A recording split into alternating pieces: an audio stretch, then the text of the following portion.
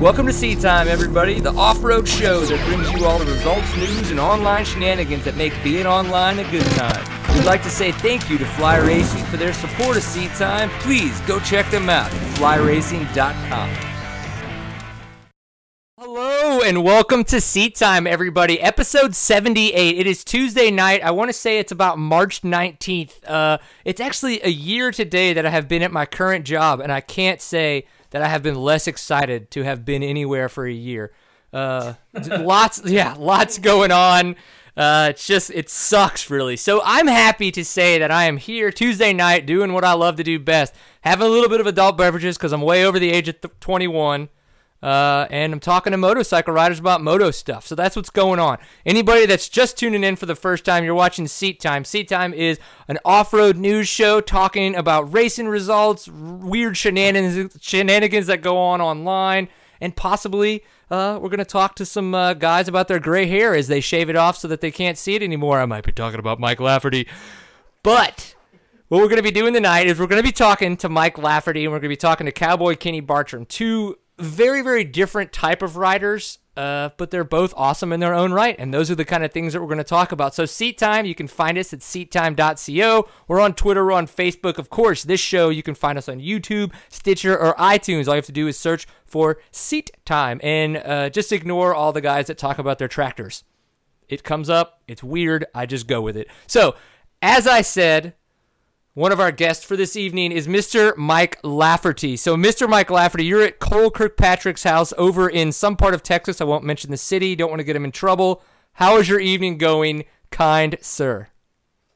Pretty good. Pretty good. Thanks for having me. I appreciate it. Oh, yeah, absolutely, man. So, I mean, you have been all over the freaking place when it comes to racing dirt bikes, especially when it comes to enduro because of the fact that you are, 9-time freaking champion? I mean, you have done this for a very, very long time. I think 1993 was when you won the first, regional, championship. So, dude, how have you been doing this for so long? It's, if it was 9, I'd be done by now. But was it 8? I only got, yeah, only 8. I would have never believed Wikipedia. Yeah. I would have totally. All right. Well, you know what? I quit. I'm done. Yep. That's fine. So you got 8. That's cool. Yeah, it's only 8 was tied with Dick Burleson with. That's what. Not that I've been kind of keeping tabs on it, but if I got 9 or even more than that, yeah, I would have. I could say that I was pretty much done. But I don't know. I'm still going for it. So this is 19 years of racing for KTM. So I'm happy on that. Next year will be 20, and it's all good. Dude, yeah, absolutely. So you're riding Husabergs now, but obviously you've been with KTM, I guess a parent umbrella corporation. I don't really know how you would say it. For majority, if not all of those freaking years. But you now have a 5th already in 2013 at Georgia, and then a 2nd at round 2, and you're getting ready to go into round 3 at the Concho Enduro this coming weekend. So you're off to a fantastic start if you are going for that 9th. Maybe that's what I was thinking of when I was randomly sounding like an idiot. So, I mean, what was it going into this year that you were just like, all right, how do I get my 9th championship? I had a really good last season on a 2-stroke. Right. And, racing against Stu and all that, we, with Husaberg, we came back to a 2-stroke. It kind of, long story short, Husaberg kind of brought their technology back together with KTM, and it's real similar to a KTM, but it has a little bit of differences. So I got back to that. It felt like it gelled so much more, and I had a really good year, 2-stroke-wise. I didn't change bikes all along. I stuck with the same bike, 250, 2-stroke, rode it a ton. We didn't have a 4-stroke. Last year, it was only 250, 2-stroke, and 300. Right. So there was no 4-stroke option. Then at the end of the year, I went to Sweden, did some pictures and stuff, and rode a 350. Rode all the models. We came out with we have a 250, 4-stroke, 350, and a 500. And at the time when I rode them, I'm like, man, the 350 was my favorite bike. So it was just fun to ride. And in the wintertime, when I got an opportunity to ride one last winter or get one, I rode it all winter long. I rode it from November, December, and a little bit of January. And I knew the times were going to change. I wanted to ride. Race my 2-stroke. So when that came back around, we got you, Mike. Keep going. I lost you on screen here. So it doesn't think I'm attractive. and Gotcha. it just cuts out the video. It's just whatever. Gotcha. So once that all kind of came back, I was like, man, I want to go back to my two-stroke, and things just didn't jive very well. So when I did that, I raced the first race, and I just wasn't clicking with my two-stroke. Things weren't coming around too good, and I wasn't gonna, after the first round with fifth, that really fifth for me was like my worst place last year, and I just wasn't happy with that, and I worked so hard and it just wasn't jiving with it. I was like, why beat this up? I'm gonna go back to my 350. And as soon as that race was over, we went back home, got some things organized, changed things up, and I raced the last one in South Carolina and did really well. But even go back from that in the wintertime in January, I came to Sumter and raced the National Hare Scramble, and on my 350, raced with Charlie and Russ and Andrew DeLong, a bunch of guys, and I felt great on my 350. It was so much fun. Following weekend, I rode a practice enduro, and that was where I didn't do so well there, and that's where I kind of knew, man, I don't know if I should be doing this. So that was kind of the beginning of me going to switch things back, or I had it back in my mind. I wanted to race my 350. Right. So that's where it all kind of stemmed from, and that's how I wasn't real happy with my first finish, but things turned around in the second round, and the whole day turned out really good. I had a great ride, and I love my 350. So needless to say, I'm on a 350 and I'm sticking to it. Nice. Okay, well that's actually really good to know, because it sounds like from the chitter chatter online that a lot of people were like, oh my gosh, Mike's going back to a 350, because we saw like the whole KTM team a couple years ago go to all two strokes. Saw you and Farringer going on to the two strokes kind of officially last year in the National Enduro Circuit. So it seemed like there was this really big push back to two strokes. People were like, wow, is this, and you see it, I think, as well in the hard enduro kind of stuff. I mean, that's what the cool thing with KTM, they make such good bikes on 2 and 4 stroke, and they're kind of like, hey man, whatever makes us happy. That's such a good thing with the company that we can. Man, I'm telling you, this is going to kill me one day. Whenever we can figure this crap out, it's going to be awesome. So we got a little bit of technical difficulties. Steven's going to go ahead and get Mike Lafferty back on. We're talking right now about 252 strokes versus some of maybe the newer 4 strokes that they've got coming out. So it sounds like a 350. James, come over here and sit down with me really quick while we get him back. So this is, if everybody had no idea, this is James Hill. We're not going to have a really mic for him, so he's just going to have to say yes, no, maybe nod a little bit, and see how it goes. He may just stay here the whole time and look cute. I'm not too sure. So, but that's okay. He's got his drink going on. So you this past weekend went racing, right? Yep. All right. So we got a yes from him, just so you guys know. And did you like the track? It was good. I enjoyed it. He liked the track, except for the dust. Who likes dust in Texas, though? Really, I don't think there's anybody that really actually enjoys that. So I know we were out there on Saturday. We were playing around. We were trying to figure it out. We were having some fun. I thought the course was awesome. I thought they did a fantastic job laying it out. I was not out there for when they had the Toro race, unfortunately, but so I don't really know what the course was different. People said there was some Toro stuff, there was some non-Toro stuff. But I thought it was a lot of fun. I liked the blue lines. I'm glad that they made them tough again. I think that for a long time they were not making them tough. So yeah, no. That's how the Toro race was. It had. I think it was all the same blue lines, but they were definitely okay. They did a lot of the same blue lines. That's good, yeah, because I think one of the first things that people said was that oh my gosh, TCCRA has put in tough lines. Like this is ridiculous, So I'm glad to see that. What I'm realizing now, though, Steven, is that we're going to have a second mic just at all times set up, ready to go for situations like this. When it's like, what? We have a sexy individual in the studio. We need to get it going. So it sounds like we've got a little bit more audio there. All right. Sorry about that. Hey, did you just want to take a quick break so you could eat your Wendy's and not have to be on camera while you did it? No, I didn't move the little icon thing around here a little bit, so I went to sleep, and then I couldn't see his, and next thing you know, she's gone. So thankfully, Cameron showed up, Cole's brother, and hooked me up. So what you're saying is you got a little computer illiterate. So it was actually nothing on our end. 0 on your end, all me. Damn it. One day we are going to have a non-technical difficulty show. I promise it's going to happen. I don't know when, but I can't wait for that day. Regardless. Okay, so as I was saying, a lot of people questions 2-stroke, oh my God, 4-stroke, and you're now going back to the 4-stroke. So it's a new 350, the FE350 from Husaberg. Tell us about the new 350 and why that bike to you is so much better over the 2-stroke or even better than its predecessor. Like I said, I'll go back to Sweden. Shoot some pictures with it, and I'm like, oh my God, this is only a 350. It had some good power. It actually was pretty fast. So that, and it seemed super light. I'm used to 400s, 450s, and KTMs. Not that they were heavy, but these things have slimmed down so much that it was super light, but it had tons of boost. So that's when it started getting in my mind that, maybe this thing would be, pretty good to race. And then once I got one in the wintertime, I actually rode it quite a bit at home and practiced with it quite a bit. And like I say, I tell a lot of people, like, dude, the 350's got tons of power, just as much as a 400 or one of my old 450 KTMs, and they look at you like there's no way, but it does. But other than the differences, it's got the full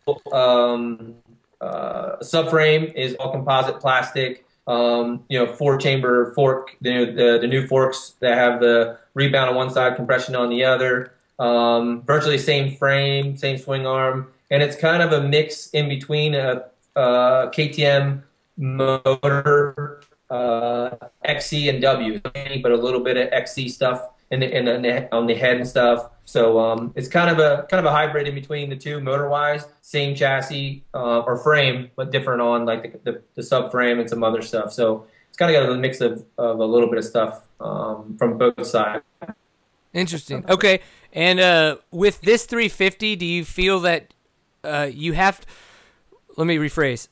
When I was riding a 350, and from a lot of other people say, is that they feel like you go from the 250 to 350, you over rev it like you would a 250, where on a 450 you kind of have a little bit more of a lazy person power band. Do you feel that this 350 is a lot the same, or do you just, do you not feel that that's the case at all? It's as far as motor over revving it. No, I don't feel that. I just dig it because it's like turning it from an enduro. It's all about turns and left, right, switching, changing direction a lot. Yeah. You don't.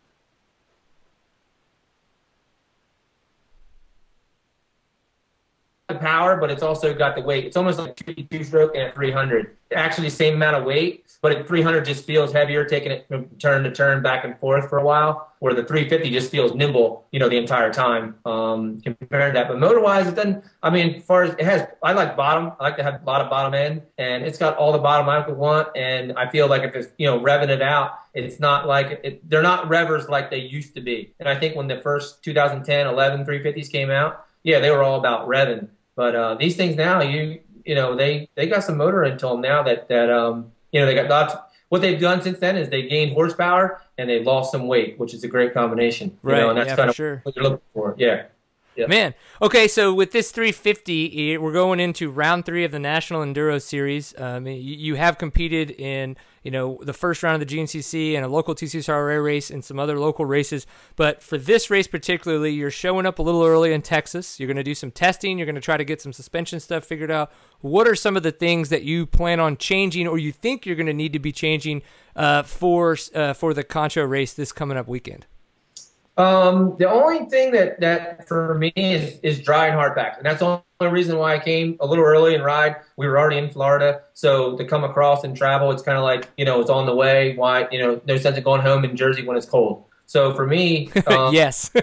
Yeah. So there's snow there and there's not here. So we're good. But, my only thing is it's hard packed, so for tires, instead of going from sand where you look at action. So that's the only thing. I rode the same exact bike in Florida Tuesday and Thursday at Alligator. I rode here at the local race. Same exact setup, same bike. All my mechanic did, Adam, was put on different tires. We rode a hard pack 31 done up front and back, and that's it. That's all we did. So for me, it's just traction and trying to getting used to it. For me, riding hard pack, slick, stuff like we did this past weekend is just getting me more comfortable to just riding that stuff. Not like I haven't done it in a while, but it just, for me, instead of showing up on a Thursday and Friday and riding for an hour or 2 hours, and then racing a race on Sunday, it just feels like I got a little bit more under my belt just to go out and ride and get used to the hard pack. Yeah. Okay. Before we kind of come on to some of the racing you did this past weekend in Texas, how was it showing up at River Ranch at round one and like totally dominating on that first lap? I mean, you were right there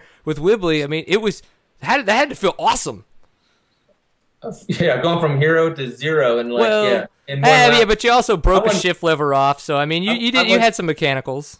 I wouldn't call that awesome, but all the week prior I rode quite a bit and I've ridden Florida all the time. I live in and I enjoy that place. That place is awesome, actually. And I was just geared up for it. Kind of like for me, I knew I want to have a good result there. And when we got up to the start, I had a crap start, and I kind of did one of my old things where I kind of get I make the first lap like an enduro and pin it for a little while there, and got to the front, and I knew there was some new stuff. And if I had the opportunity to lead in that new stuff, I wanted to.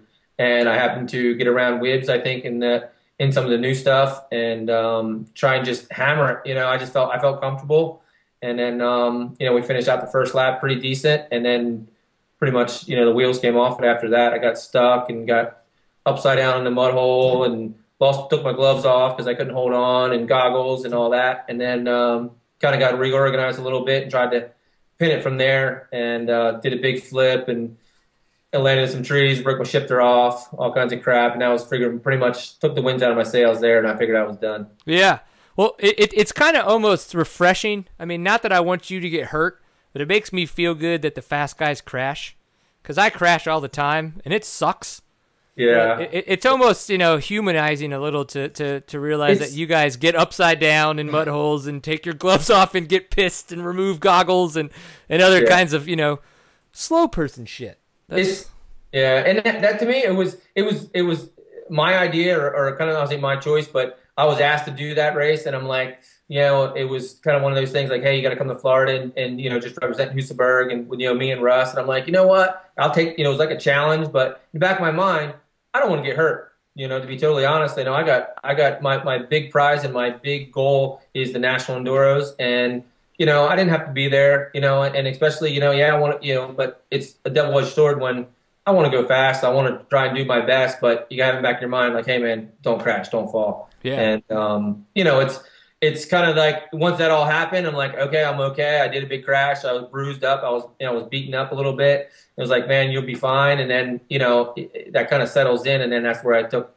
some of that aggression from there. It was a confidence booster that I could ride that pace and I could ride with those guys. I think that the pace, I haven't been able to see that maybe the last couple of years. And for me to get back up to that was definitely a boost. And then I took that into the Alligator on Thursday and just rode my own race and rode pretty well. Yeah, totally kicked ass. That's interesting that you were talking about the pace for the GNCCs. Do you think that I am not a GNCC racer, obviously. Are those guys going 110% for 3 hours? Like just on it? My personal experience from what I've ever done is I was back with Fred Andrews, Rodney Smith, all those guys.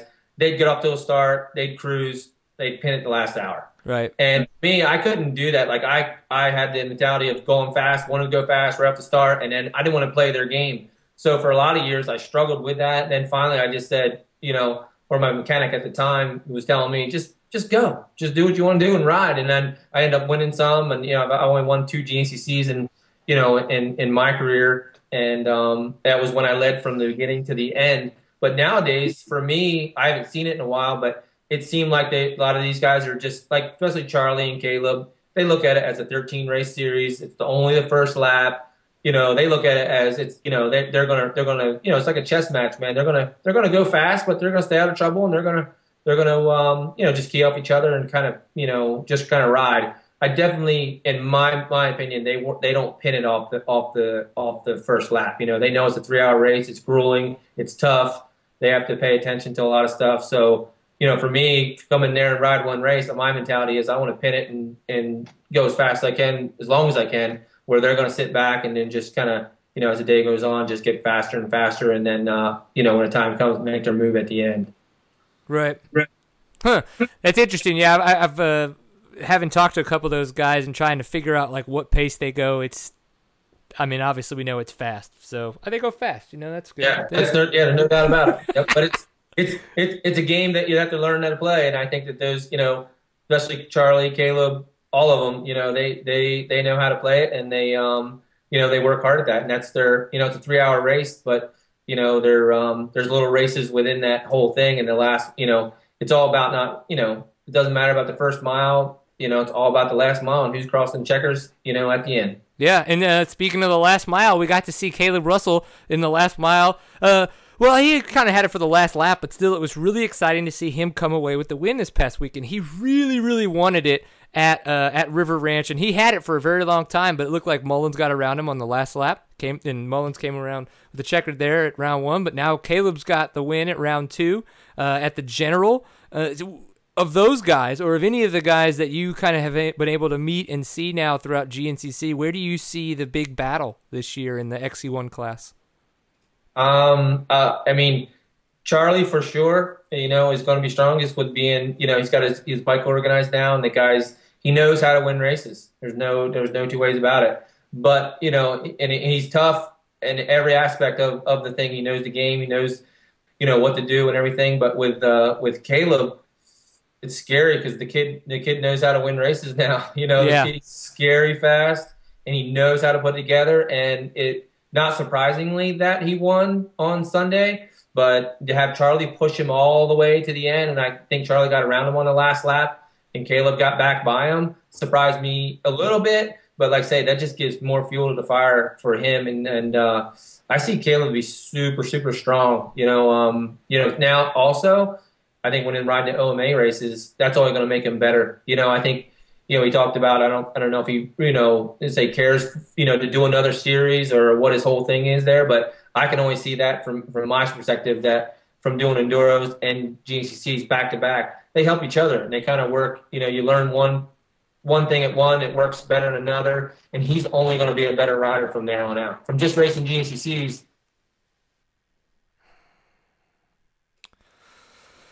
I'm just telling you now, I think either Mike forgot to move the mouse, or we may have lost signal again. Either way, we're talking about... I'm going to kill the video on our side. That's fine. I think that's absolutely perfect explanation for you, Steven, to kill the video. I'm going to kill the video star, because radio killed that motherfucker, or video killed the radio star, or whatever. Somebody's dying tonight. You know what I'm saying? It is getting super killed. So we're still live. We're still going. We're still talking with Mike Lafferty. We're going to get it back on here. Some of the stuff that did happen, though, as we were talking about, is the GNCC results this past weekend. So XC1, we had Charlie Mullins.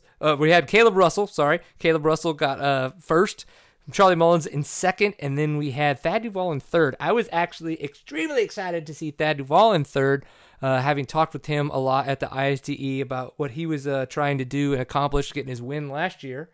So I think he's strong. I think Thad's going to have some more wins. Obviously, Paul Wibley's been having some issues. I think he's trying to figure out maybe where this new speed came from. I don't know if it's new speed is the right word from some of his competitors, or if it's just something else. So it's going to be interesting to see how Thad Duvall kind of really, keeps on going. What's up, Mike? You look good. It wasn't me this time, buddy. Yeah, I know. I'm not going to say anything about anything because Steven already decided we're killing people tonight. So right on. But good. Back to all that. I think Caleb's going to be really strong. I think he's figured it out and he's got things going on. But the whole thing with with those two, I think they're going to be top runners. And there's no way you can count out Wibbs and Strang and those guys. They know how to win races too, and once they get organized, they're going to be tough. And who I hope really does well, and that I kind of I've been kind of been known him for a long time is Thad. Getting third last weekend was good for him. I think it's I think he's on a good bike, and hopefully he can. The kid can ride. The kid can ride a bike, and if he can ride to his potential, I think he can win races. So. Absolutely, a bit of a kicker for him, and you know what I mean. He can get it done. Yeah, and he got that win last year. So I think he can build upon that one. And if he gets another win this year, he's going to be in a really, really good place to do really well. XC2 class has been really. Andrew Long, 2 wins in a row already. We saw him do really, really good at the end of last year. He was out early because of an injury, and Stuart Baylor really kind of took the points lead from that point. But and then Jason Thomas coming back and getting the win, so the overall win. So I think him with Jason Thomas, there's going to be, and then Grant Baylor stepping it up and getting on the podium. If Zach Osborne makes a couple more, he's going to be stealing points away from people. And it's good racing. I like it. And then now that the GNCC webcast, have you had a chance to watch any of the live webcasts that's been going on?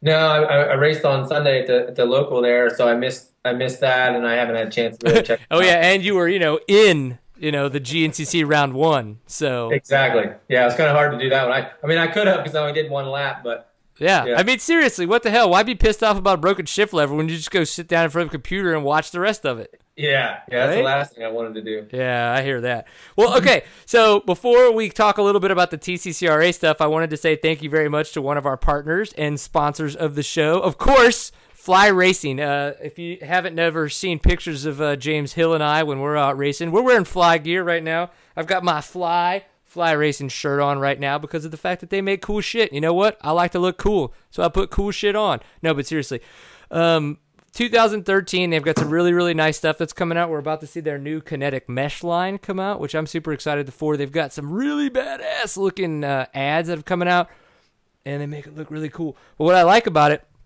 is they've got all these fun. Yeah, what's up? I'm getting close. I'm getting all up in there, showing in my armpit hair. It's fine. So Fly Racing has got some new stellar stuff coming out. They even have a cool zipper lock badge thing on there. And it actually works. I kind of thought it was a gimmick at first before I put the gear on the first time. It works. It keeps my zipper up. My shit doesn't fall down. Do you think I look cool, James? Yeah. Yeah, see? If this guy doesn't know what's not cool, I don't know who does. So please go check them out, flyracing.com. Very, very big supporter of Seat Time. Our title sponsor for the show. I mean, they pay oodles of money to do that, too. Oodles. I mean, Steven is rich now. I don't make anything. Steven gets it all. So we really appreciate that. Wish I knew what account that was going. Yeah, I know. Just kidding. But they're really awesome. Please go check them out. So, Mike, this past weekend you showed up in Texas early, as we were talking about, and you randomly showed up at a TCCRA event, which is one of our local Texas cross-country race series. How did you find out about the race, and what brought you out there? Well, I'm good friends with Cole Kirkpatrick, and I actually called him, I think it was last week when I was in Florida, and said I was going to come across and what he was going on, and he off went and got a job on me, so that kind of threw a monkey wrench into my plans. But he said that like, I want your couch. I'm not home. Yeah, I figured of all the times he's come to my place and hung out, last year or 2 years ago, that I'd come here and crash at his place for a week and do some riding or just going around. And I asked about it. I said I was going to come across. He's like, well, there might be some races going on that weekend. And I was like, man, from Alligator on Thursday, we didn't leave till midday on Friday. It was going to be tough to get over here, and it's quite a long drive. So on the way across, I just looked on the website. He's told me about it. My buddy Steve Levain was telling me about it, and I said, if I can do it. And I was like, you know what? I think I showed up like 8:30 on Saturday night, and I'm like, I'll look around. If it looks good, everybody said the property was cool, that I'll just go and ride and see what happens. So I'd rather just show up late and get up in the morning. I think it was 7 or 8 o'clock or something to do a practice lap and look around, and that's it. It was pretty much. I didn't really make a decision. If I could do it, I could make it. I did, and it was any racing I think is especially in the same state, if it's close by that, and I have the time to do it, I'm going to try and pull it off. And I do a lot of local races at home, local races wherever I can go, and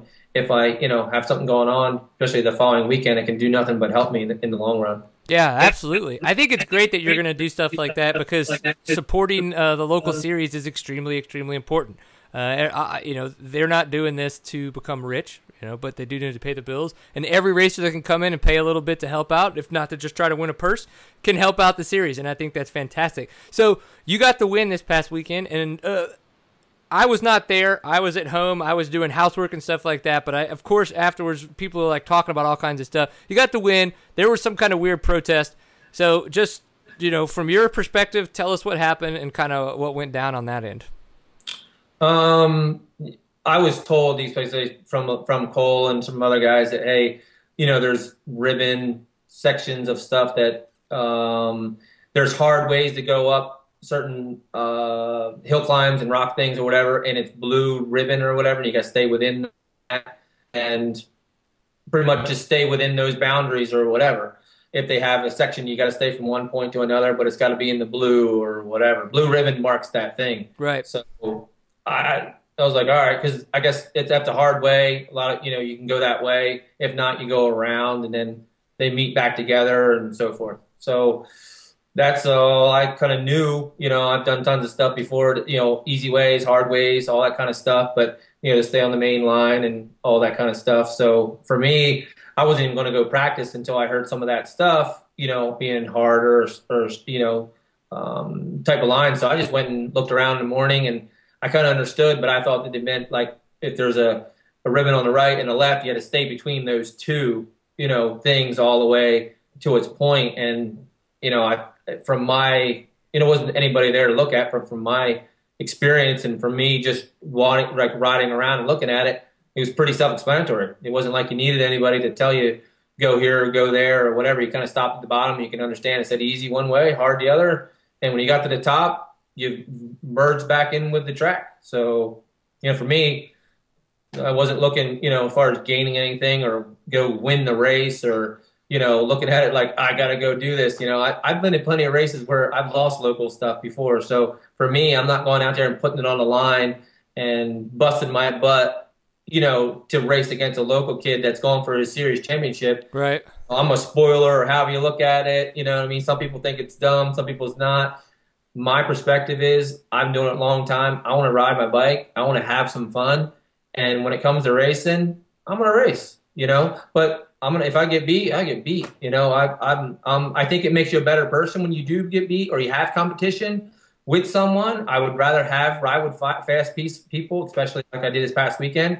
The kid that I raced with, I'm not really sure of his name. Cody Beck is the one who got second place. That obviously the protest was about too, but it's Cody Beck. Yep. No, the kid is fast. There's no two ways about it. The kid is fast. And I like a challenge with that, and with someone racing or someone coming up with me or, a lot of places, there's no two ways about it. He was faster than me in some places, and for me to get, when he caught up to me, he kind of went, go to the inside line of me and went around. No problem, man. I was good with it. I followed him, and it kind of made me eye open up a little bit about, man, charge a little bit harder or do whatever. But for me, that's just racing, Right. And I don't remember if it was that lap or if I don't remember exactly what lap, how long I stayed behind. But apparently when I passed them on a blue line thing, like you went up top of this hill and you turned to the right, the blue line kept going longer for a little while, for another 100 yards, and then it came back. Right. So there was a burned-in line that you went right, because it was only, I'm not trying to make it seem like it wasn't that big, but it was in a field, and when you came back together, it was only like 10, 15 feet wide that the trails came back together. Yep. Which was supposed to stay to the right on that blue line thing all the way around for another 100 yards. So when we got up there, it was like he pinned it. It was, I was alongside of him, and it was a drag race, but he stayed to the right, and I stayed to the left. But I was on the wrong line, and I went to the next turn on the outside, but he said I was on the orange. So, and I'm not trying to make it seem like, for me, I'm giving it, giving my example of it. He probably has a different side of it or whatever. But in that state of things, it's almost like the club's fault, and I'm not trying to seem like if somebody coming there and showing up, I've been in a lot of races, I understand all this kind of stuff. If that's a spot like that, maybe the club needs to maybe learn from that. Or, or if that happened, for me, if I was at a local race, something that happened and the kid didn't know or I didn't know, that's not going to demoralize me or it's going to make me want to fight. That was only on the second lap. I think this happened there was another hour and 20 minutes of racing. You know what I mean? Let's get it done. He caught me once, he can catch me again. Let's do this. So on that side of things, but it's kind of, I don't know what else even, to remark about. It's, if we can learn something from it, and does it give me a bad taste in my mouth that I'm going to show up at another TCR race and make sure that, I stay on the line and, that I don't cheat, or I guess however you want to look at it. It doesn't really, everybody's got their rules and their thing, and I'm not there to disrespect that or to go there and just win the race just because of that. Hey, if I knew I did wrong, dude, you can take my. I would have, you can have the trophy, you can have the money, because guys like that, for whatever the purse was and so forth, they work hard for that. Right. I give them, for me, I race for a living. I'm there to have fun. I'm there to get racing. I'm there to get some practice in. I'm not there to cut the course to win a local race to have whatever, you know what I mean? A plaque or whatever, you know what I mean? Well, I think it's good to get your side of it for sure. And I think from unfortunately the little bit that I was able to dig up and stuff, it sounds like you guys had a great race going on. That Cody Beck did a phenomenal job. He has been working really, really hard. He was a pro, then he kind of went to school over in Europe, and he came back, and he's been really working hard ever since. And I think it's paying off. I think it shows. Like you said, he was going really fast. He was in front of you. He passed you. So I think we should have another race. That's what we should do. Just say, I think it'd be fun. But and that's where I say, it has a chance that the bottom line, the kid can ride a bike, and I told him, I said, hey man, I told him, good job, sorry that happened. If that's what you feel, you got to go do that. You know what I mean? No disrespect, go for it. It's your. He lives here. I don't. I'm just passing through. So. It's his side, my side, whatever.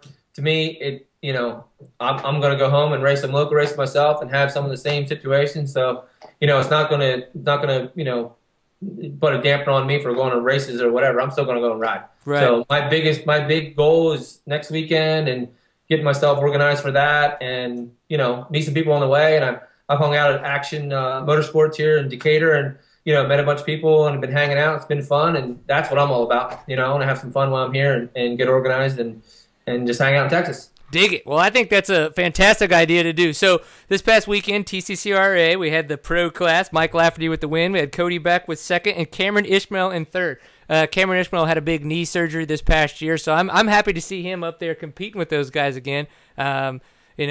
Cody Beck's been working really hard. Cameron Ishmael's been working really hard. I think having a guy like you, Mike Lafferty, come in and challenge him is good regardless. I think maybe, if my own personal opinion, considering I was out there on practice on Saturday, I did see the line issue on the blue and the pink. I think that it was not marked very well, and they could have done things better. As we said, this is something, a great way. Nobody wants to learn while they're on fire, but if you're going to learn while you're on fire, you might as well learn when the shit burns you. So, that's just, and so hopefully this is all something that the clubs can learn from, everybody else can figure out, and we can go racing another weekend, because regardless, we're going to go racing another weekend. So I think that's what's going to happen. So, dude, all right, we're coming to a little bit of a close on our time cap here. We're going to talk to Cowboy Kenny Bartram in a little bit. But, dude, give us a little bit more of a lowdown what the rest of your year is going to look like, where people can find you online, and, how they can follow your progress throughout the rest of the year. Well, the main thing is Husaberg with National Enduros. So anything on nationalenduro.com where all those races. I think we're back here close in Oklahoma. Mm-hmm. That's probably a local one for you. It's like October, I believe. Right. So, and then Louisiana, it will be in a few weeks. So I'll be driving back over to that, dropping a truck off and flying home for a couple weekends. But all National Enduro stuff, and then a lot of other stuff I do too is the Ride Orange events. So if you go to KTM USA and check out Ride Orange, there's a lot of races a lot of trail rides, a lot of things we do for demos, and a bunch of stuff I help KTM out do with them also. There's a big rider rally we do every year. This year it's going to be in Colorado Springs in September, I think. Ooh. September. So big 990 KTMs, all that kind of stuff. So I do try like 15 events with those guys doing that stuff, and like I say, kind of fills in between the gaps of the National Enduros, which is only 10, but there's enough there to kind of keep things organized or keep the year going with all that stuff. Plus our dealer meetings and all that stuff. I think our dealer meeting this year is in Austria at the factory, so that'll be fun. And new bikes coming out. We'll be jumping on those things. I think Husaberg's going to launch their bikes way sooner. I think they'll be out maybe July. Whoa! So yeah, it's going to be real early on that side of things. So can I just buy like a 2015 now? I think 14. I don't know if you can go 2 years ahead of time. Well, I mean, it sounds like, I mean, if we're starting to jump like 6 months ahead, I mean, we might as well just like whatever. Keep trucking, yeah. But no, they got new things going on. It's supposed to be pretty good with that. And then it's always, it always seems to be something happening and going on, and a bunch of local stuff or whatever racing. But yeah, everything it's going wide open, man. I like it. Wide open's not a bad place to be. Well, dude, we really appreciate you being on the show. We never had you on the show before, and obviously that's going to have to change. You're still a very big staple in our community, especially in more off-road and the enduros and stuff, but that's where I grew up doing, so I love hearing about you, talking to you and stuff like that. So I'm going to see you this next weekend. When you see this sexy human beast right next to me, well, you can't see him right now, but you will, because he's... I saw him earlier. Yeah, and you were like, whoa, check that piece of meat out. That's ridiculous. No, you weren't, but that's okay. We're going to see you this next weekend, and we're probably going to say hi. We're going to high five and make it as awkward as possible. Okay? Perfect. That's cool. I really appreciate it having me. Thanks for Cole for hooking this all up and lining it all up, because I don't even barely got to turn on a computer. So he took care of me there, and so we're good. I like it, man. Well, we appreciate it. Drive safe. We'll see you on Saturday. Perfect. Thanks, guys. Thanks for having me. Take it easy. All right, as Steven goes ahead and signs on our next guest, I'm going to go ahead and talk about our one of our other show sponsors. So this is a good one, Squarespace.com. The good thing about Squarespace.com is that you can have the most professional-looking website at the most ease of use ever. You go on to squarespace.com/seattime, and you sign up for your free, no credit card needed account. And with this account, then you can pick your domain name. So it's your domain, and you keep it, and you go with it. And then from there, what you could do is you could use the discount code, SeatTime1. And with that discount code, you save 10%. That's if you want to sign up and spend money. But if you're just like, hey, what's up, trial account? I'm just going to use you for a little while, make a bitchin' website, you can do that. And I think that that's awesome. What they have as well, it makes it really cool, is a lot of templates. And so you don't have to be a coder. You don't have to be a designer. You can have a bitchin' awesome website without any of that crazy stuff. And I think that that's the way it should be. They do all the hosting. Everything is responsive. So if somebody comes to your site on an iPad, they see it just fine. It's fancy. iPhone, fancy and fine. Computer, fancy and fine. Shit's awesome. Isn't that awesome? That's awesome, right, James? Yeah, it's awesome. All right. So remember, squarespace.com/seattime, a discount code SeatTime1 if you want to save 10% off of your purchase. They even have a new e-commerce solution if that's what you're in the mood for. You want to sell stuff? Sell stuff on Squarespace with your Squarespace site. Thank you very much, Squarespace. We appreciate your support. I believe that Steven has just signed us on to Kenny Bartram, the cowboy, who has his cowboy hat on. What's up, dude? That's one hell of a goatee you got going on. Yeah, thanks, man. I'm not gonna lie. I've had a couple whiskeys and Diet Cokes. Is that okay with you? Yeah, that's all right. No worries. I won't hold it against you. I don't want to hold anything against you either, because that could be awkward for all of us. So what, dude? What's going on tonight? Where are you right now? I'm actually in our office in Stillwater, Oklahoma. We have horrible internet reception out at our house. Everything goes by cell phone and air card out in the country, so we have a little office in town and came down to make a little midnight stop, or I guess 8 o'clock stop at the office. Right. So you're in Stillwater. I know you're from Stillwater, but are you back living in Stillwater full time now? Yep. Yeah, I was born and raised here, and this is where our mail still goes. We're hardly ever here. Travel about 250, 280 days a year. So, but when we are home, this is what I call home. That is a hell of a lot of traveling. So, if we were to say, "Oh my gosh, you're a badass FMXer," or "Oh my gosh, you're a badass rally car driver," or those aren't the things, or are those the things that you're doing those 250, 280 days out of the year? Well, I've actually joked that I'm a truck driver for a living, and when I get where I'm going, I get to ride a dirt bike. But I like it. That's one hell of a way to put it. We put about 80,000 miles on the truck a year. So yeah, there's a lot, 2 or 3 days driving, a 1-day show, and then 2 or 3 days driving home. So, I obviously I do get to ride a dirt bike and rally car and drive trucks and cars and whatever, but there's a lot of travel involved in it as well. Yeah, no, for sure. I mean, and is this all stuff with Nitro Circus, or is this something that you're doing on your own, or? Little bit of everything. I do some Nitro Circus stuff still. They're doing their live tours now. I had a couple parts in the 3D movie, and then I also have my own company now called Steel Rodeo Tour. Okay. Traveling around putting on style shows. Nice. Okay, so you're kind of back to doing a lot of the freestyle stuff then nowadays. I saw a lot of you when it was coming up with the enduro, the Mesquite kind of enduro that the Nitro guys put on that you were out there racing in, the enduro cross race. Yep. But before that, it was kind of hard. It seemed like you were kind of out doing stuff. Not that you weren't doing anything, because it seemed like you were doing a lot, but it wasn't a ton of coverage on it. So that was kind of one of the big things. It's like, not only are you a badass cowboy from Oklahoma, which is close to Texas, which is where we live, but you drank whiskey, you're a badass motherfucker, and we wanted to talk to you on the internet. So, what is it that the Steel Rodeo Tour does, and where do you guys, are you in arenas, or what's the lowdown on all this stuff? The Steel Rodeo Tours is the name of our company, and we put on freestyle motocross at basically any event. We specialize everywhere. Yeah, exactly. We specialize in intermission type of events. We do a lot of rodeos, NASCAR races, opening to football games. We do a lot of stuff at motocross and supercross type things, music festivals. Like I said, we're kind of all over the place. Like, you wouldn't expect freestyle motocross at a football game, but during the tailgating parties, pre-game, there's not much for people to do. They just sit around and watch the TV and drink beer, so might as well watch somebody jump freestyle motocross.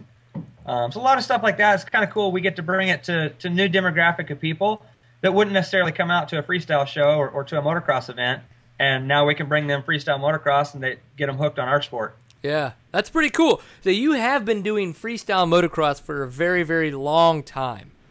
Yes. Do you remember the first tricks or the trick that won you your first freestyle motocross competition? I do. The first thing that I really won, the first big event that I won was 1999 Gravity Games. It was a doubles contest with Travis Pastrana. And it was a whole run. It had 12 to 15 tricks in it. But yeah, back then, man, tricks were like right side up. Nobody was upside down yet, but cliffhanger, a single seat grab, and you were the man. Steel flickers, no footed cans, knacks, stuff that nowadays wouldn't be top 20 in a freestyle show, or unless it's been done upside down. So right, yeah, or on a stripper with a line of cocaine. Then it's extreme, because a stripper is a trick that has been done upside down on more than. Yeah, no, we won't go there. Yeah, I'm not telling my wife about it though, because that's for Thursday nights. We're on T-Back Tuesdays, as Todd Slavic and I like to call it. So it's interesting intermission though. You actually know Todd Slavic, the cowboy, right? Yes, I do. Yeah, unfortunately. Yeah. So what's that relationship like? Do you feel that it's a give and take, or is it all give? I try to honestly distance myself as much as I can from him. I raced him in an enduro, and that's how we met. And then he's always trying to do naked pictures, and he's talking about me being naked on this show, and I'm like, no, dude, no, I'm not that. Whatever you do, that's what you do. But I just want to ride dirt bikes and have fun. Right? Yeah, no, he is. He was on the show. Yeah, no, he's okay with it. He was on the show probably about a year ago, and we wound up calling it T-Back Tuesday because we started talking about all the thongs that we would wear. It got a little interesting, I'm not going to lie. But Todd is definitely a cool guy, and it's good to know that you guys are friends, because he's really good friends with your uncle, who is Guy Cooper, which is amazing that Guy Cooper is your uncle. Was your life just like before Travis Pastrana, just as many shenanigans? It just wasn't televised with him as your uncle? Yeah, pretty much. Growing up in the Cooper family, I'm actually a fourth generation motorcyclist. So all my aunts and uncles rode and raced. My grandparents owned a bicycle shop. So yeah, there was always something on wheels: skateboards, bicycles, unicycles, tricycles. it had wheels, and it was usually upside down or in the air, and we just didn't land it back then. So. Did you guys wear protection, though? I mean, would you have ever thought that you would be in 3D doing all this shit? I mean, come on now, really? Definitely never thought I'd be in 3D and, in a movie theater and that. I grew up watching my Uncle Guy racing, and so I always knew it was possible to make a living and make a career of it. But I definitely never imagined where the sport would go. I've gotten to do so many things and meet so many cool people along the way that I never could have fathomed the stuff that I've gotten to do through freestyle motocross. Yeah. I know that Cooperland and all that kinds of stuff was there something that sticks out in your head that you just were like, oh my gosh, I can't believe this is happening as a kid, like seeing all this racing and all this crazy stuff going on in your life? Guy had a big jump out at his house that was called the 164 footer because he went 164 feet on it. And back then it was like mid 90s, early 90s. It was like one of the biggest jumps that had ever been done. And several pro racers had came back, like, traveling pro, Brian Swink, Robbie Raynard, a bunch of top level pro guys came back and they're like, God, you're nuts. There's no way we're not jumping that. And I was like 14 at the time, still racing amateur class. I'm like, wow, that's pretty cool. But yeah, it was definitely a crazy jump. He would like come from his driveway, pin it through the woods, through some trails, jump across the creek, and then hit this just big launch ramp into nothing. And then there was a landing. The landing was actually at about 140 feet, and he went like 30 feet past it. So holy shit! Didn't he bust a bunch of spokes out of his front rim when he landed?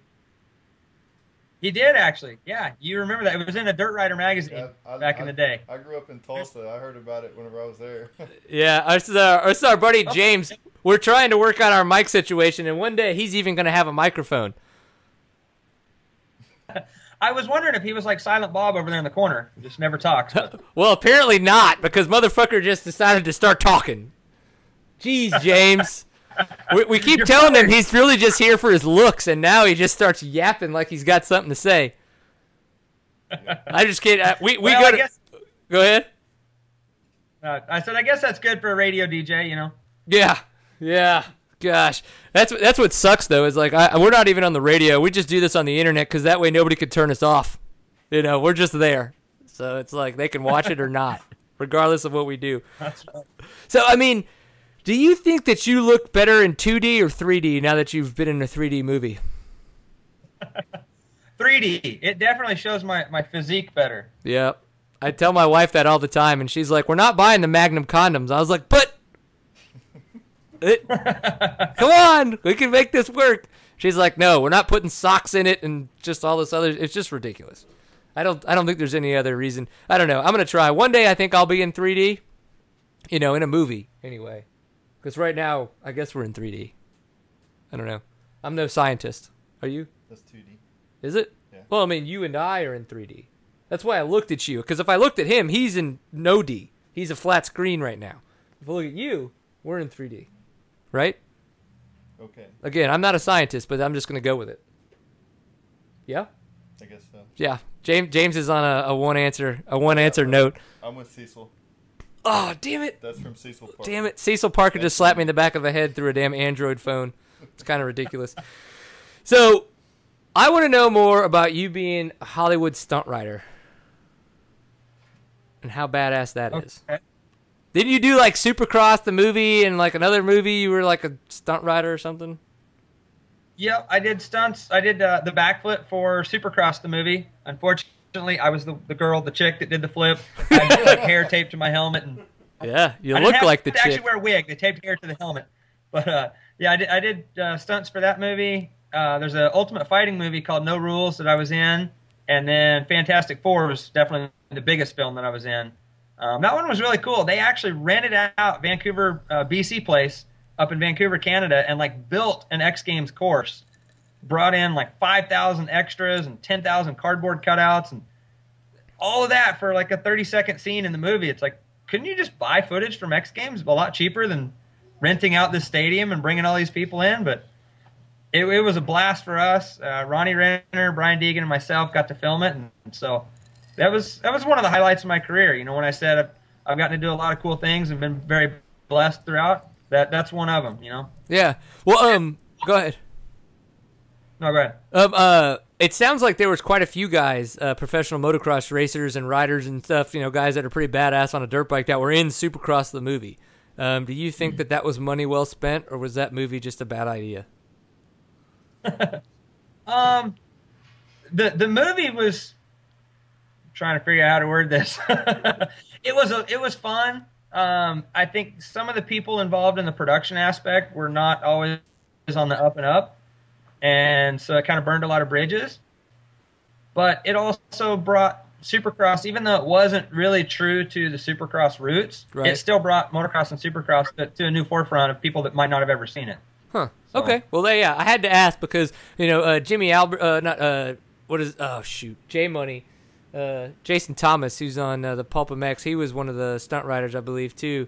And he was always just kind of ragging on it and stuff. So I kind of wanted to get your perspective just on kind of how it went down for you guys that were actually paid to do it, if you will. Yeah, exactly. It was fun.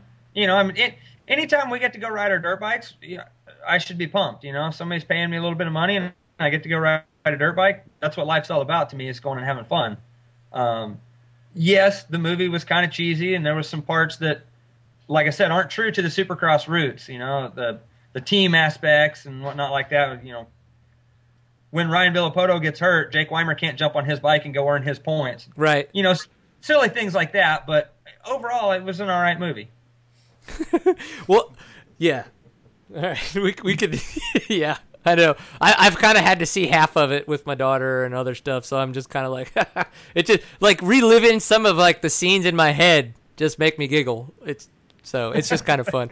But you have a cowboy hat on. Your name's Kenny Bartram, but everybody calls you Cowboy Kenny. And it seemed that was kind of like your shtick. You know, that kind of stood out for you because of the fact that everybody else that was in the FMX scene was from, you know, was SoCal. They were, you know, thugs in their dickies with their tattoos and their no hair and their, well, you know, I'd say muscles, but not everybody had them. I know I don't. You don't. That's okay. You're fine being skinny, just like me. 180 of pure awesome. You know what I'm saying? But so, being from Stillwater, Oklahoma, I would think that was who you were regardless. You know, you're just a guy wearing your cowboy hat being you. Is that you? Or was it something that you just kind of became and then stuck with it? It's kind of a combination. I grew up riding horses. My dad and my sister showed quarter horses and Appaloosas. So I grew up around horses, but when I was probably about 10 or 11, I went more motorcycles, and Dad and Cindy went with the horses. One of my managers along the way, we were on our way to Portugal to an event, and I had a bunch of nicknames growing up and in the early days of freestyle, and they just never really stuck, and they weren't marketable or anything. He goes, "Have you ever worn a cowboy hat?" I'm like, "Well, yeah, I grew up wearing them." Right. Like, "You ought to try to wear a cowboy hat." And I'm like, "To a freestyle event? You're crazy." And we bought one actually at the Dallas airport and wore it to Portugal. It was absolutely the biggest hit ever. They're like, "Oh, Cowboy Kenny," in their Portuguese accent. I was going to say that sounded more Asian, but we'll go with it. I mean, if that's what you think that Portuguese sound like, I'm in. Whatever they sounded like, it sounded cool to us at the time. And then, you know, I wore it to a couple of American events, and some of the riders kind of gave me grief at first, like, you know, "What the heck are you doing wearing a cowboy hat?" After a little bit, they realized that, yeah, that was going to be my shtick, and it was very identifiable, and it was catchy, and it kind of stuck. And so it does fit, not only because I rode horses being younger. I do have a little bit different attitude than a lot of the SoCal, the rock stars or whatnot. I'm not tattooed, pierced. I don't drink and party. And I think I'm a fairly humble guy that's respectful. You know, I grew up in Oklahoma with good roots. Right. Not to say anything bad about those guys, but a lot of them are Southern California, I don't know, just dropping F-bombs all the time. Yeah. And I am bro-cal. a rock star here, going to do what I want, whatever. You know, it's like some of them don't have a very good attitude, I don't think, so. I wouldn't disagree. I mean, but, you know, I call them bro-cal, but whatever, you know. Yeah, bro-cal, exactly. Yeah. I don't fit in that category, you know. That's okay. I think, yeah, no, you're awesome. I mean, I think that, you know, the fact that you're not being somebody that you aren't. Like, you're not Cowboy Kenny being not Cowboy. I mean, you're Cowboy Kenny. You've been that guy your whole life. You just didn't realize that you could do that and ride motorcycles at the same time. I think so. You probably threw that cowboy hat on, and you had a bunch. It was like automatically the dip came out in your lip, your wranglers grew out of your legs, and it was just like bam! Holy shit! I've been this guy my whole life. What happened? So I think it works. I think it's okay what he with said. me. Yeah, you're like boom, absolutely. I think it's fantastic. So Travis Pastrana. How did you guys meet? Travis, we actually met. He came back. There's a big amateur national event in Ponca City every year. Right. And Travis would come back about a week before that and get acclimated to the weather. My uncle, being Guy Cooper, he would come and stay at Guy's house for a week and train with him and ride with him. So I'll never forget, actually, the very, very, very first day I met him. I was still in high school or whatever, and got out, went out to Guy's. It's like, yeah, Travis is already down at the track. Gear up and go down and ride with him. So I'm riding like 250 Pro class at that time, 250 two-stroke, which is now the 450 class, whatever. And I was a local pro guy. I was never that fast, but I went down there, and it was Guy Cooper's track, but it was basically where I practiced. It was my practice track. Yeah. It was everything I could do to keep up with Travis, and he was riding an 80. And it pissed me off so bad. Like, this little torp on an 80, and I can't pass him on my own practice track. But after that, we became great friends. I stuffed him in a couple corners, and he hit me back, and I was like, all right, you're cool. You're like, this is what pubes look like, young man. I am older than you. Respect the man with the body hair. Again, that's something more Todd Slavicky. I'm not that guy. We race dirt bikes, and that's it. I'm glad that we can keep calling out Todd Slavic like this. I mean, it makes me feel good. It makes me realize that I'm not alone in my fears, and that, there's something weird going on there. I've gotten 2 or 3 text messages during this interview, and I'm pretty sure they're all from Todd. He's just trying to text you because he's hoping your phone's in your pants. Again, a whole other Todd Slavic kind of thing. You know what I mean? Like, he's not really saying anything worth anything. He's just trying to see if he can get an arousement out of you in any shape or form. Okay, so Travis Pastrana, we've heard that, or it seems to be alluded to that if you're going to hang out with Travis Pastrana, you need to be prepared to do crazy ass shit. And if you're not going to do crazy ass shit, you may not be able to stay around and hang out all that long. Is there any kind of fair assessment there, or is that just kind of more of a TV personality kind of understanding of hanging out with Travis Pastrana? That is absolutely 110% the rule. If you're going to be with Travis, you're going to do some crazy, stupid stuff. Ugh. So the first craziest, stupidest thing that either he made you do or you guys came up with together, what was that? Okay, very, very, very first time I ever went to Travis's house. I had known him for 5 or 6, maybe 7 years before that, but had always been here in Oklahoma. I show up at his house. I've been driving 12, 14 hours, whatever, and I'm beat tired when I get there. I had literally stepped out of the door of my truck and shut the door. He handed me a lit Roman candle. I was like, Roman Candle Wars, go! I'm like, I've never done Roman Candle Wars. What do I do with this thing? And all of a sudden it starts shooting, and people are shooting at me, and I'm like, ah! So I start pointing it. One goes down my shirt and blows up inside my shirt. I drop the Roman candle, I'm beating my chest. I'm like, time out, time out. And he runs all the way up to me. He's like 2 feet from me, still shooting. Like, what the hell? Is this the initiation or what? Yeah. Like I said, when you go to Travis's, you're going to do some stupid stuff. All right. Well, okay, and I think one of the deals, I don't know if I could ever actually go through with it, but say I'm like, man, I'm hanging out with Travis. I want to do something crazy. Stuff's going to get nuts. How do you do that? How do you get into, like, I mean, obviously I know I'm not going to be the guy's best friend or anything, but it's like, you're like, I want to go do some crazy stuff with Travis Pastrana. What's the key in there? How do you make that happen? I doubt it's through Todd Slavic. I don't really know. There are random people that show up at his house, and sometimes they get to do random cool stuff. Sometimes it's really stupid, and they become friends and whatever. But right. No, I don't know. Just for the random, the random person out there. I know there's thousands of kids that are like, yeah, I want to go to Travis's house and do cool stuff. And he's pretty open with his place, but obviously you can't invite thousands of kids out there to do stupid stuff. Somebody will get hurt and killed. lawsuits and all that kind of stuff. Liability's a bitch. I don't really have a good answer for that one. Sorry. That's okay. No, I figure at some point in time in my adult life, hopefully I can come across the guy, high five him, and give him a good handshake, and just be like, "Thank you for being such a bad inspiration in my life. I really appreciate it." Even though, unfortunately, he's younger. I'll tell you than what. Next month, April 12th, I think, he's racing the nationwide race in Dallas, in your hometown. If you're feeling frisky, you could hop a fence, run across the nationwide track, run across the Texas Motor Speedway, and high-five him as he's doing the introductions. Shit. I don't need to be feeling frisky. Yeah, I don't need to be feeling frisky, because if I do that, I'm going to be getting frisked. Like, going to jail. And then... No, I meant with your clothes on. Don't worry. The clothes on. Oh, okay. Just run across the high-five. Well, it's actually interesting that you say that, because I was talking to a certain young lady that works at TMS today at Texas Motor Speedway. Don't take that for anything else than what it sounds like. And we may be out there doing some fun stuff. So there's a good chance I'll be out there. So now that I know he's going to be out there racing on Friday night, I may try to figure out a way to high five and handshake that man without making it too awkward or illegal. I think that those are good. Keep it not awkward and keep it legal. That was a bonus.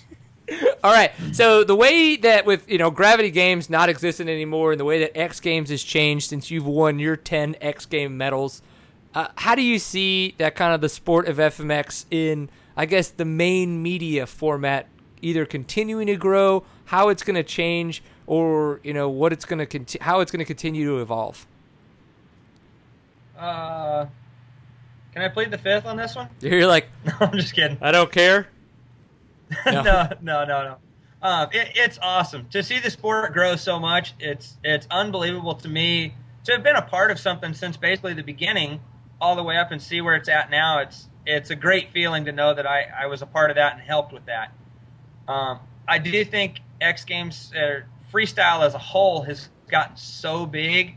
It's so political now that it's no longer about the riders and about the contest. It's about whose sponsor paid the most money and who knows who to get into what events and that sort of stuff. And that's a bummer. I would like to see someday there become qualifiers for the different events that are open to the public. We come across kids all the time just out traveling and whatnot and watching them ride or seeing pictures. There are kids that are amazing riders that nobody ever knows because they don't get that break to get into X Games. X Games is invite only now, and they only invite about 8 guys per discipline, and it's extremely hard to get in. Even for a guy like myself that has a past, that has credentials and previous gold medals and whatnot, it's still hard for us to get in to certain disciplines. So the young kids coming up, they don't stand a chance. So I would like to see more qualifiers to give the younger generation a chance to shine. And then I think it's also cool stuff like the Nitro Circus live tour and Nuclear Cowboys and that, where it's more of a choreographed show. I haven't actually seen the Nuclear Cowboys. I've heard that there's a lot of dancing girls, and it's not necessarily a family sport or family show, which is kind of odd for Phil. They normally are very family oriented. Right. But I think it's cool that it has a choreographed theme to it, and it's more of a show rather than just 10 guys hucking themselves with the gnarliest trick they can, and whoever doesn't get carted off is the winner. I think it's cool that they do have a choreographed show. Yeah. It's kind of interesting because listening to like the Pulp MX show and stuff like that, I think it was Mike Mason maybe that he had on, and he was talking about doing the show because he's one of the Nitro Circus guy, not Nitro Circus, the Nuclear Cowboys guys, and he's Nuclear like Cowboys. It's regimented. Like, when it's showtime, and stuff's serious. And I think that's actually really good, because obviously that shit's dangerous. Like, I think doing the tricks themselves is dangerous when you're the only guy out there on the ramp, but when you've got 10 guys out there, it has to be choreographed. It has to feel, some sort of form of safety net to kind of make sure people are on track. And so I think that's good to hear that they've kind of, they've really, but it is, I think the showgirls aspect of it really has me intrigued now, and I might want to go more to one of their shows. Yeah, if you're, single guy from 18 to 25, you're by all means go. But I wouldn't necessarily take a 8-year-old boy or your kids or whatever. I wouldn't necessarily recommend that. But like I said, I haven't actually seen it. I haven't been to one yet. I just keep hearing that there's a lot of dancing girls. Right? Yeah, that's okay. I'm 33 and I'm not single. So, and I still want to go. So, everybody's got their own devices. It happens, you got to figure stuff out. I understand. So you have a souvenir store on your website. Did you know that, or is that somebody else's doing? Did somebody put that up there? Yeah. Yeah, I know about it. Okay. What are you selling? Are you selling yourself? I'm selling myself. Sell my soul to the devil. Hey. No. Just hats, T-shirts, keychains, koozies. My mom's a locksmith, so we got kind of cool 3D keychain. It's a cowboy hat with a light in it. Everybody thinks those are cool. Magnets, stickers, kind of the basic stuff. But get your Cowboy Kenny branded stuff. Boom. So why is there no seat time stuff in your store? Because you haven't given us any to sell. Boom. Yeah, we got these badass pint glasses. Look at that thing. 20 ounces. You can hold 16 ounces of beer, 4 ounces a head. That's what any over 21-year-old needs. And if you're under 21, you need it for Coca-Cola and water. We don't mess around here at the show. Or I might even add this beautiful orange rib crib cup from tonight to my souvenir store. I actually drank from this cup. See, watch. I will sign it. It will be worth 10 cents. Boom. I think somebody's going to buy it. It's going to happen. Go to his souvenir store on his website, cowboykenny.com. Not that we like to have other sponsors on the show, but I did notice you have a Fly Racing shirt on. You are a sponsored Fly racing rider. Did you know that they're our title sponsor of this show? I did, and I noticed you have on a Fly shirt as well. That's because I'm a Fly mother. You know what I'm saying? I'm really glad that I didn't grab that shirt today. We would have looked awesome. Well, but I don't know that I want to look that much like you. I mean, That's no true. offense. I know. Once I grow out that goatee, we're pretty much like Twinkies. I think. Who do you think looks better in the cowboy hat, though, him or me? Well, if you still had that stash, the molester stash, yeah, it would probably be you. But right now, it's that guy. Yeah. I know what I'd call it, but I'd see kids running around in the background, and I'm not going to go there, so I don't want to get too many people in trouble. Well, all right, dude. Well, so your souvenir store, obviously there's going to be some seat time stuff up there eventually. You guys should go check out his site, cowboykenny.com. But another site that you should go check out is ridepg.com. Why? People would ask, would you want to go check out ridepg.com? Because Powersport Graphics, as they are better known as, is one of our fantastic partners and sponsors here at Seat Time. So people are like, oh my gosh, how do I save money with them? Well, one of the ways that's fantastic that you can save money with them, save up to 40%, is with their ready-to-ship option. So you go in there, pick one of the little kits for your bike, which you could do, and you could go, oh, that's fantastic. I want that. I want to have that on my bike. Pick the ready-to-ship option. It is 40% cheaper because of the fact that you're not putting a bunch of custom work into their artists and all that kinds of stuff. You can also, if you order it before 11 a.m. Eastern time, boom, ships the same day. So you get it the same day, save all this kinds of money. And if you're just like, I want to add a little bit of extra, I want to have some fun with this, you can save 10% by putting in the discount code SEATTIME. So SEATTIME is the discount code. So ridepg.com, great supporters of Seat Time. They've made some fantastic stuff for the Seat Time 300 bike that we have out there. And, for some other people, maybe not. But that's okay. We'll soon to turn them to the dark side eventually. Go check them out. All right, Cowboy Kenny, we really appreciate you being on. You're fairly close to us. Being that we're, just in the north of the Metroplex here in McKinney. You're in Stillwater, Oklahoma. I think we're going to have to hang out sometime in the near future. That's a possibility. Yeah. We won't bring Todd Slavic. Fair enough.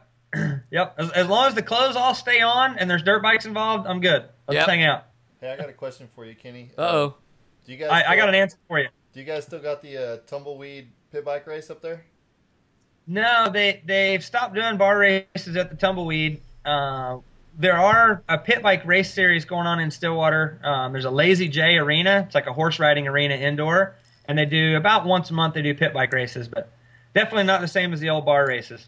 Oh, that sucks, man. Because I was gonna say that'd be an awesome thing for Brian to come up and cover for Seat Time, because that bar race was always a good time. Yeah, that was definitely a lot of fun.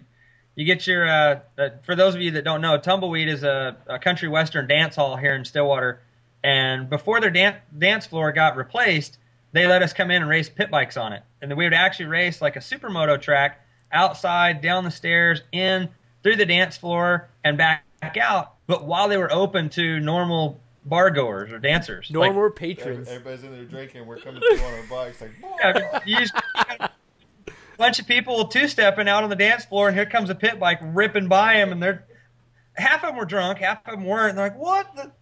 Okay, whatever." And they just come back dancing. It was the funniest thing ever. They were awesome. It's just a regular Saturday night at Tumbleweed in Oklahoma, right? All right. Well, we're gonna have to figure out a way. Another Saturday night. Yeah.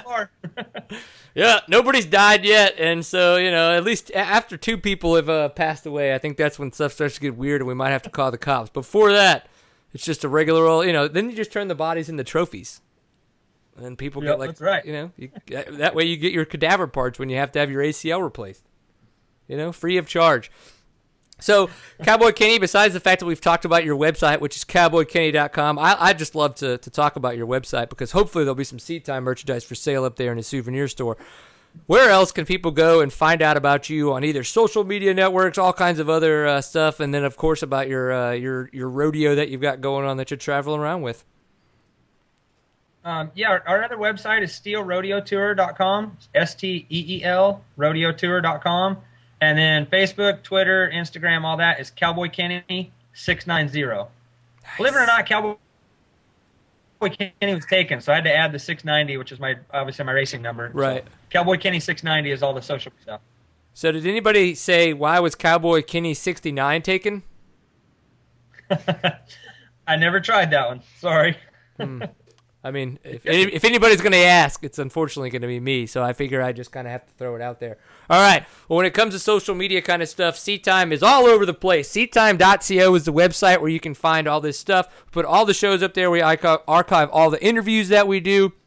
It's a great place as well to find awesome news because this is a pint full of awesome. If you happen to be on Facebook, you can find us on Facebook at facebook.com/SeatTime, as well on Twitter, twitter.com/SeatTime_CO. That's where they changed it up a little bit there. And we don't have a lower third for it, but of course, Instagram as well, Seat Time. Put up pictures of, fun things like motorcycles and what we're drinking on the show. What might have happened at a race this past week. Stuff that people want to know about. So you should follow us in all those fun little places. So Cowboy Kenny, we really appreciate you being on the show tonight. It was kind of fun. We had 2 different little interviews, totally different people that covered totally different genres of motorcycle racing. So have you ever raced Mike Lafferty? I believe I have, actually. Oh, who won?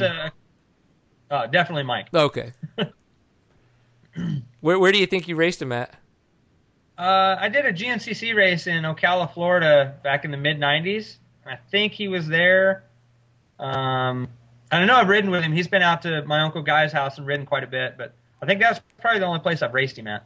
Cooperland. One day. I'm going to go out there. Todd Slavic showed me some pictures. But if he's going, I'm not going because I don't want to freak you out. I'm not showing up with Todd Slavic. I don't want it to get weird.